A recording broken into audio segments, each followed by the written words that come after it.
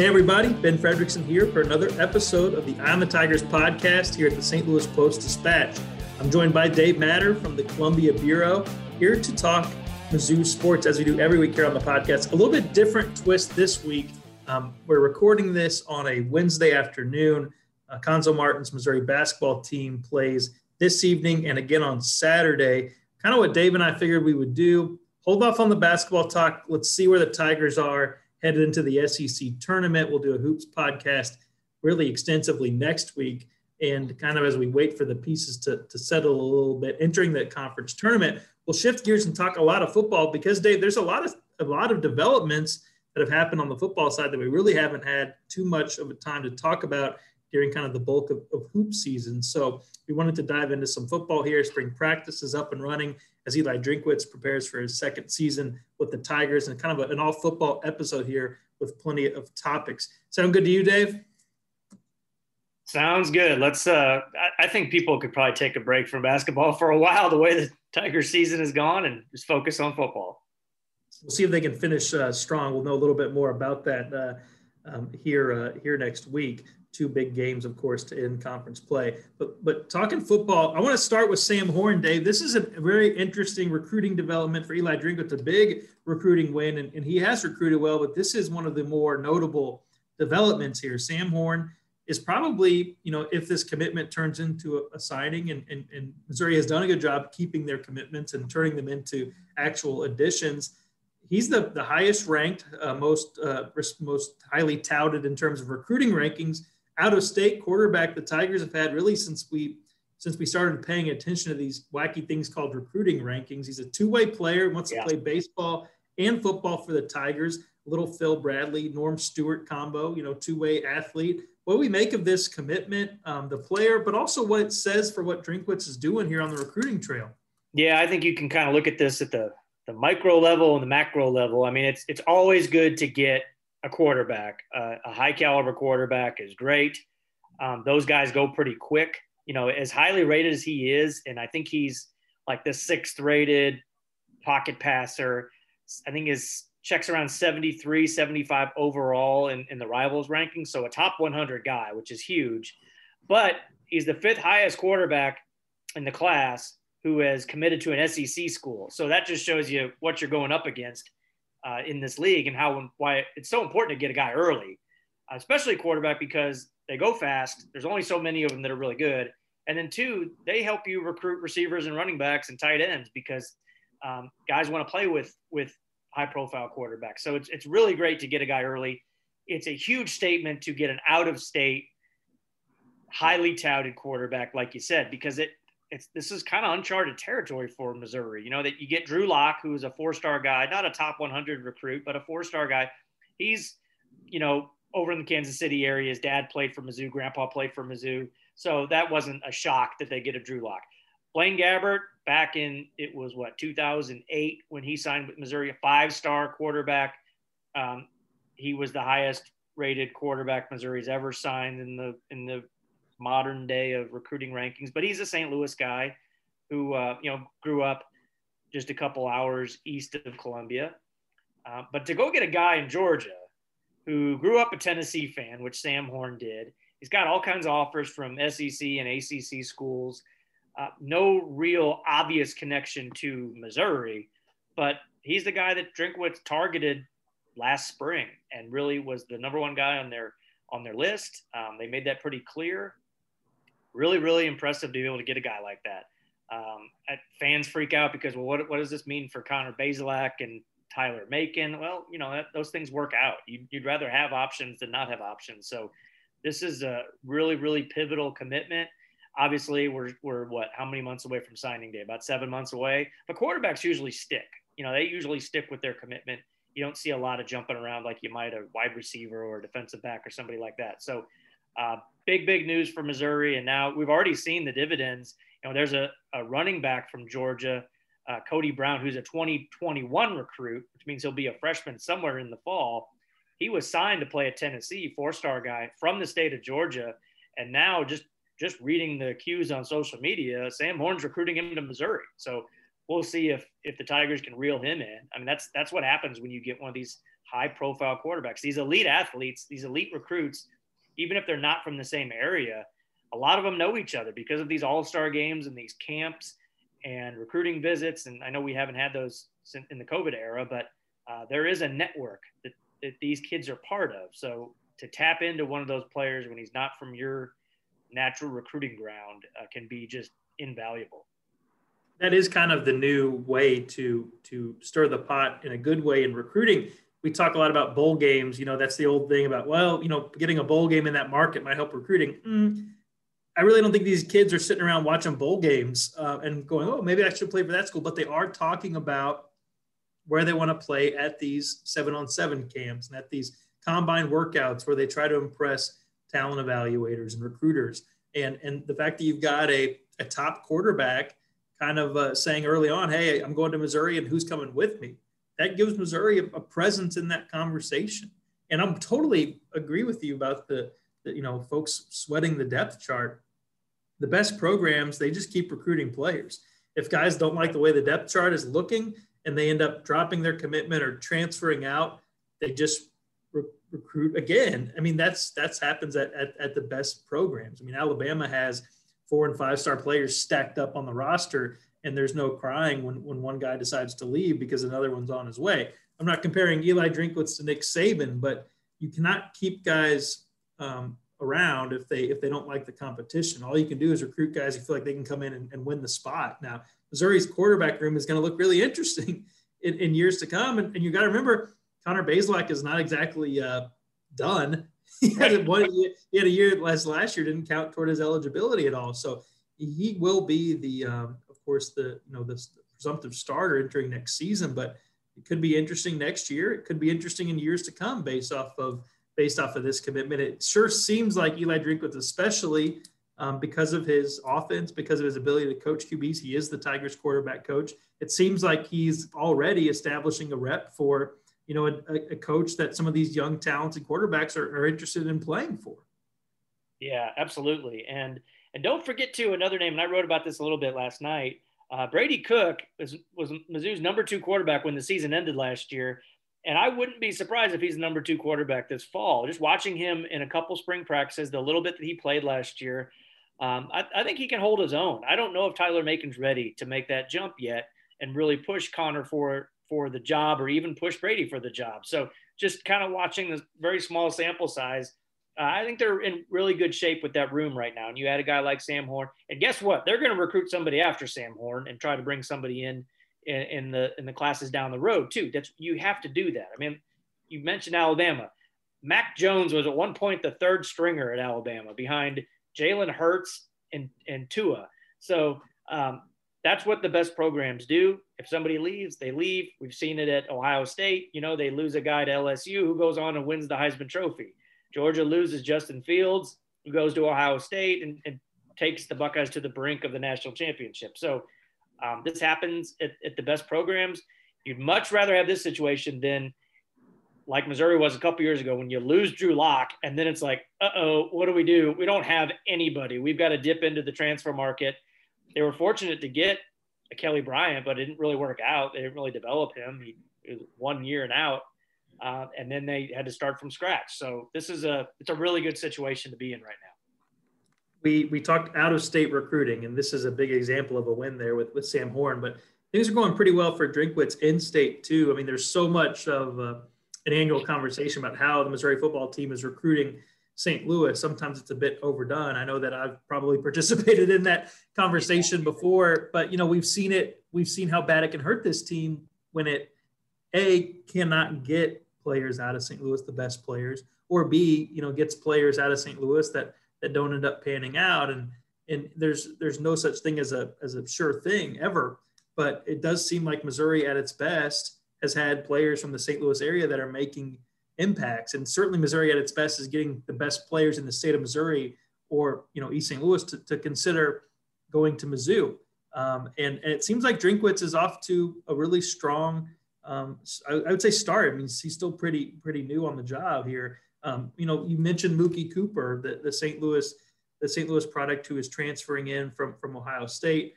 You mentioned Dominic Lovett, Tyler Macon. I mean, there are guys from this area that are, I think, viewing viewing Missouri in a little bit different way. Still, after one season, which was, albeit an all SEC season, a 5-5 season, which it was I think a really encouraging start for Drinkwitz. But it's not like they went out and won the SEC East. What has he done, and what is he doing to make Missouri a more relevant player here in St. Louis?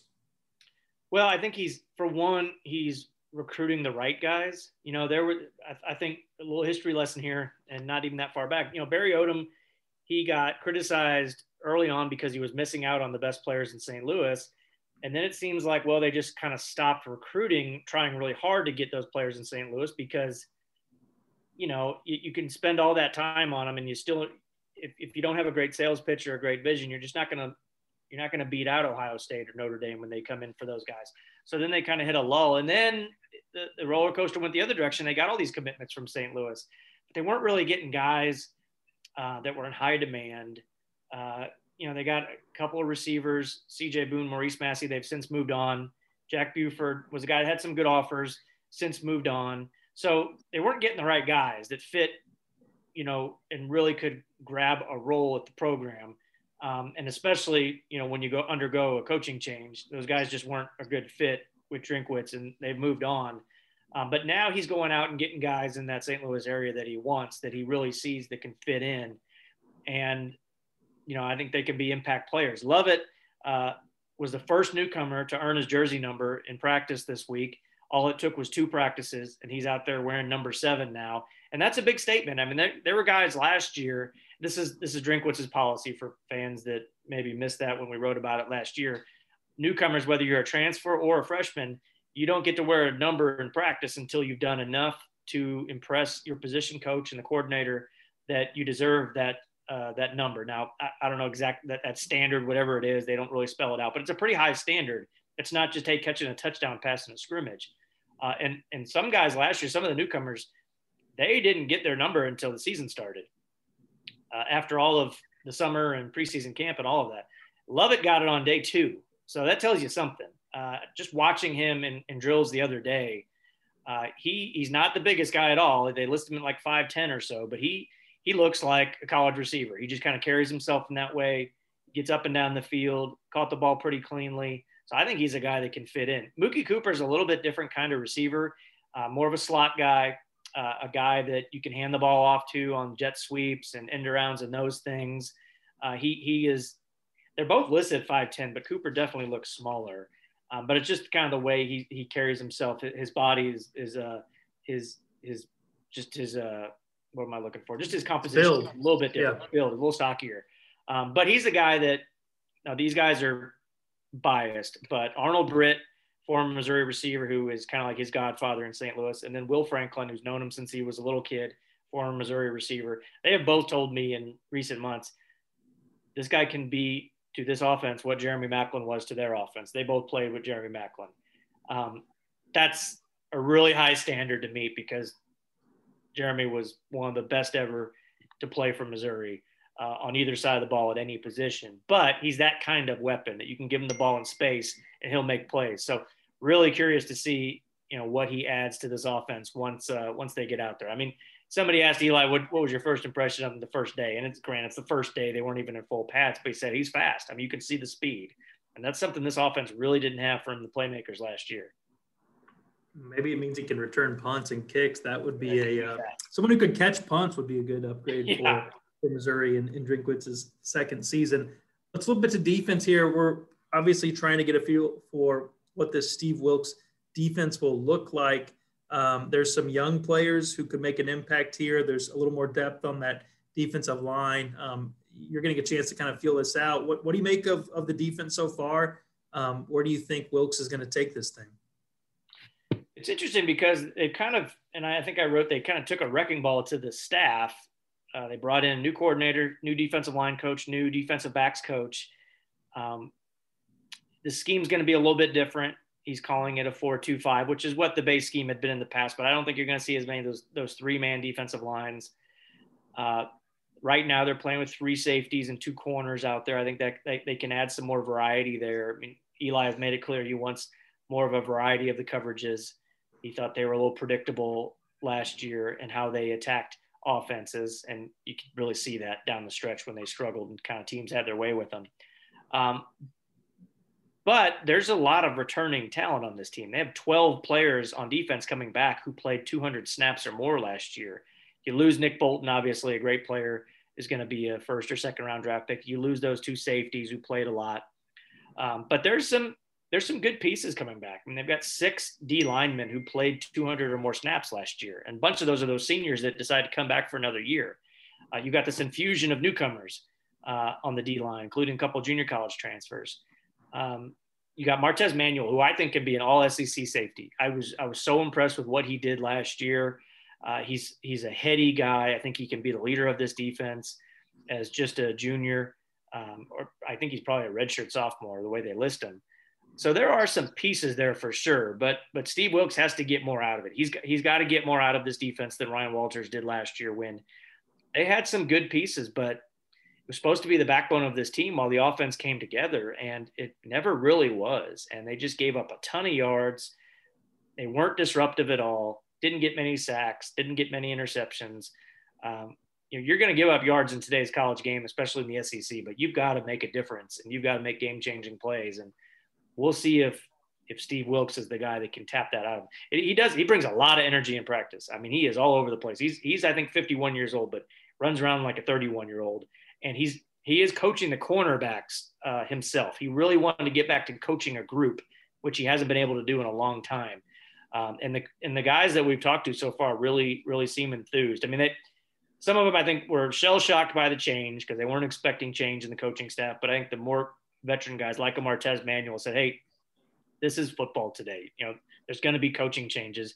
And he made a great point the other day. He said, if we expect to go to the next level in the NFL, this happens every year on your NFL staff. You just have to roll with the changes. And he's like, you have to learn how to be uncomfortable because that's what that's what it is. There's going to be change all the time. So the quicker they adapt, the better this defense can be. Where's the pressure going to come from? I mean, who are the guys who are going to be getting those quarterback hurries, those quarterback sacks? Because I think that was the biggest thing, that became most notable as last season played out. There was just no urgency in the opposing quarterback. I mean, they were not scared of getting hit. They were not scared of dropping back. They're not scared of going through their progressions because it just felt like there wasn't going to be a big blow coming off the backside. There wasn't going to be a sack if they held on to the ball too long. And then if they did have to run, they could more or less do that without risking a big hit.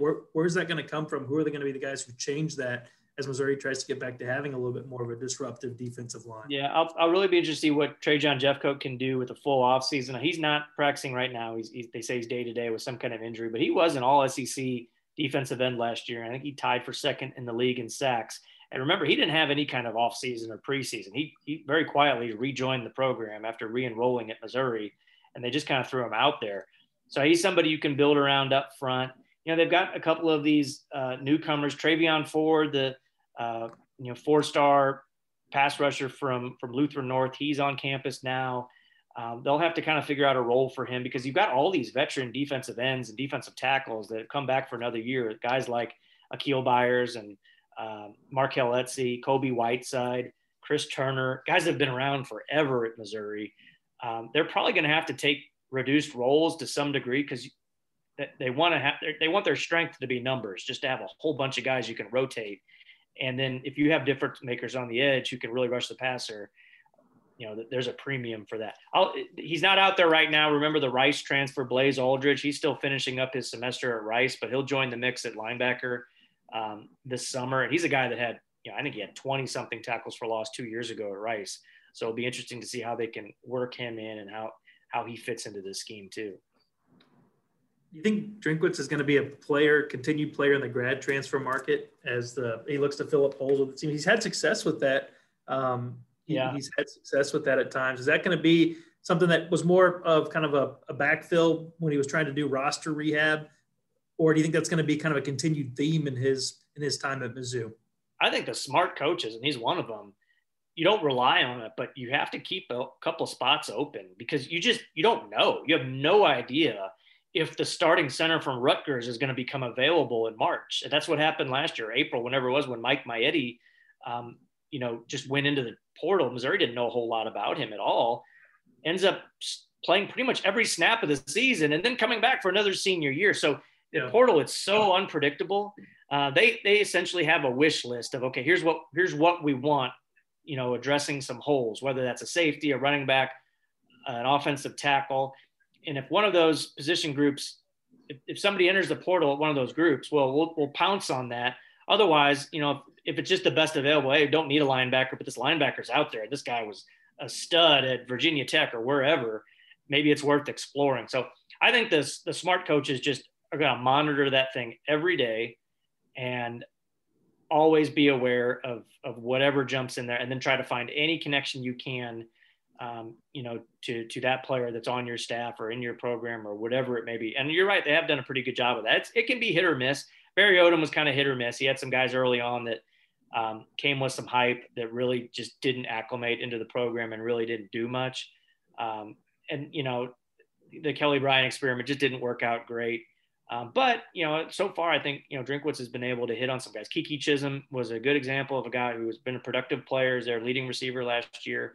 Damon Hazleton didn't work out great, but he had some moments. The punter from Kentucky, Grant McInnes, ended up being pretty solid and coming back, another guy coming back for an extra year.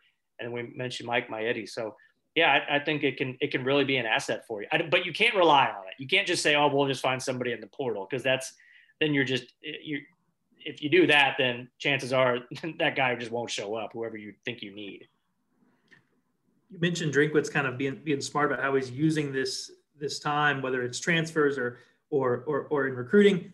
How about how he's using these spring practices, Dave? Now, this is interesting. He only had 2 spring practices last season. It was really, we thought, put him at a disadvantage because he's trying to get used to this team, this roster.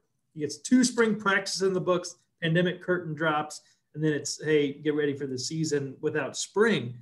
But this is interesting. He's really leaning into spring, taking advantage of it, and also kind of finding a little workaround here with some of the recruiting limitations that are placed on teams during the pandemic by opening practices up to the public. Explain his thinking here, and also, the fact that this is good news. People are being able to go to watch practice, which kind of bodes well for maybe, folks being able to go to watch games this fall, a bigger crowd at Memorial Stadium. Clearly they're interested in selling tickets as they try to figure out how many folks they can have, but it seems like we're going to be covering football games in front of a lot bigger crowds this fall than we were last year. Yeah, that's the hope. And this is really smart on his part. For one, and I appreciate this, they're really condensing spring football at Missouri this year, more so than ever before. It's only 4 weeks long. They're not stretching it out and sandwiching spring around spring break at the university. That's what Gary Pinkel would do. That's what Barry Odom did. So it ends up being like a 6-7 week process. He's doing it all in 4 weeks. Spring break will come after the spring game, and then they can shift into off-season mode. They're actually going to have some practices after the spring game. So I think that kind of fits into how they can get the spring game televised on SEC Network, because of course everything's on TV now these days. But he's opening up a couple practices, including this coming Saturday's practice, open to the public, free to attend. It's not like you got to buy a ticket. Now, I think you do have assigned seating for distancing purposes, but I think there's a couple real reasons behind this. For one, just good for the publicity. It's not like they're gonna have any state secrets out there on the field that someone's gonna go take to the internet and give to Central Michigan or whoever they play first. I think it is Central Michigan. 2, it's good PR, good publicity, and good for they're going to have people out there showing off some of the sections that they can buy for season ticket in the suites and in some of the other areas that they have. So they're going to hoping to sell some tickets. And then 3, which really might be the number one reason, this is something that Eli can't really say out loud, without having official visits through the NCAA dead period, they can't get recruits on campus to see the facilities. But if you open up your practices to the public, well, your recruits can maybe just happen to come with their families that day to come check out the football stadium and see what a practice is like. Now, there's rules that will govern exactly what kind of communications can take place or all that stuff.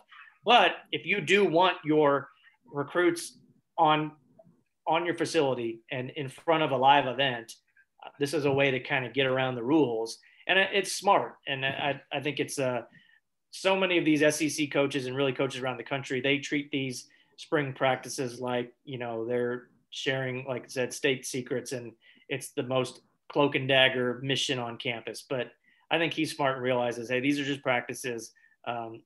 If you can sell this to your fans, especially the fans who didn't really get to enjoy the program in person last year, open this thing up. And to his credit, he is. And also he's opening up a lot more to the media too, which is, appreciated by me. Get a chance to get to know the team a little bit better, get a chance to say, hey, we can't help who shows up. It's open to the public. If a recruit happens to find out when it is, that's good intuition on that young man's part, right? I think it's a good way of finding the advantage in a not ideal situation.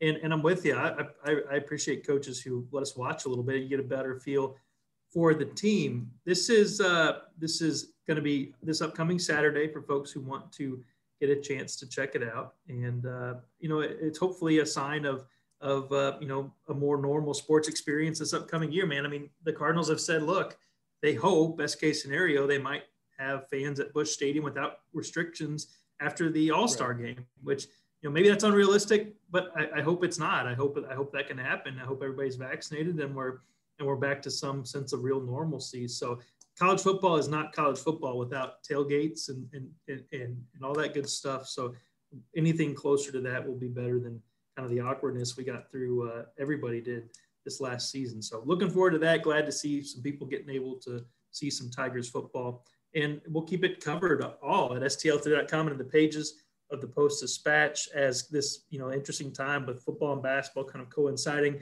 As I said earlier, we'll know a lot more about the way this basketball season is headed by the time we talk next, Dave, entering the SEC tournament. As the Tigers, I think they're in decent shape to make the NCAA tournament, but if they don't get some better play from some players, including Xavier Pinson, they're not going to be in any tournament very long. We'll see if they can snap out of a slide here, and we'll have maybe some more interesting news basketball-wise to talk about next week. You got a game to cover, Dave. I'll let you run. Anything else before we go? That's about it. We'll have a big story in Saturday's paper to preview the final home game, but also it's more leaning towards Jeremiah Tillman, kind of looking back at his career. They're going to honor the 5 seniors who, we don't really officially know which ones are going to come back, if any, and I'm not sure any will. But it will be a good chance to the guy who's been on the program longer than anyone is Jeremiah Tillman, who's had such a nice senior year. So we'll write a little bit about him. He's grown up a lot during his time at Mizzou. Looking forward to reading that, Dave, and keep up the good work. And we'll chat next week. I'll be in Florida for Cardinal spring training, but we'll keep the podcast rolling. So keep an eye out for that, everybody. Thanks to everybody who subscribes. And if you're new to the podcast, you can find them all at stltoday.com/podcast or wherever you find your podcast. Just search for Eye on the Tigers podcast. Thanks, everybody. Have a good week, and we'll talk to you soon.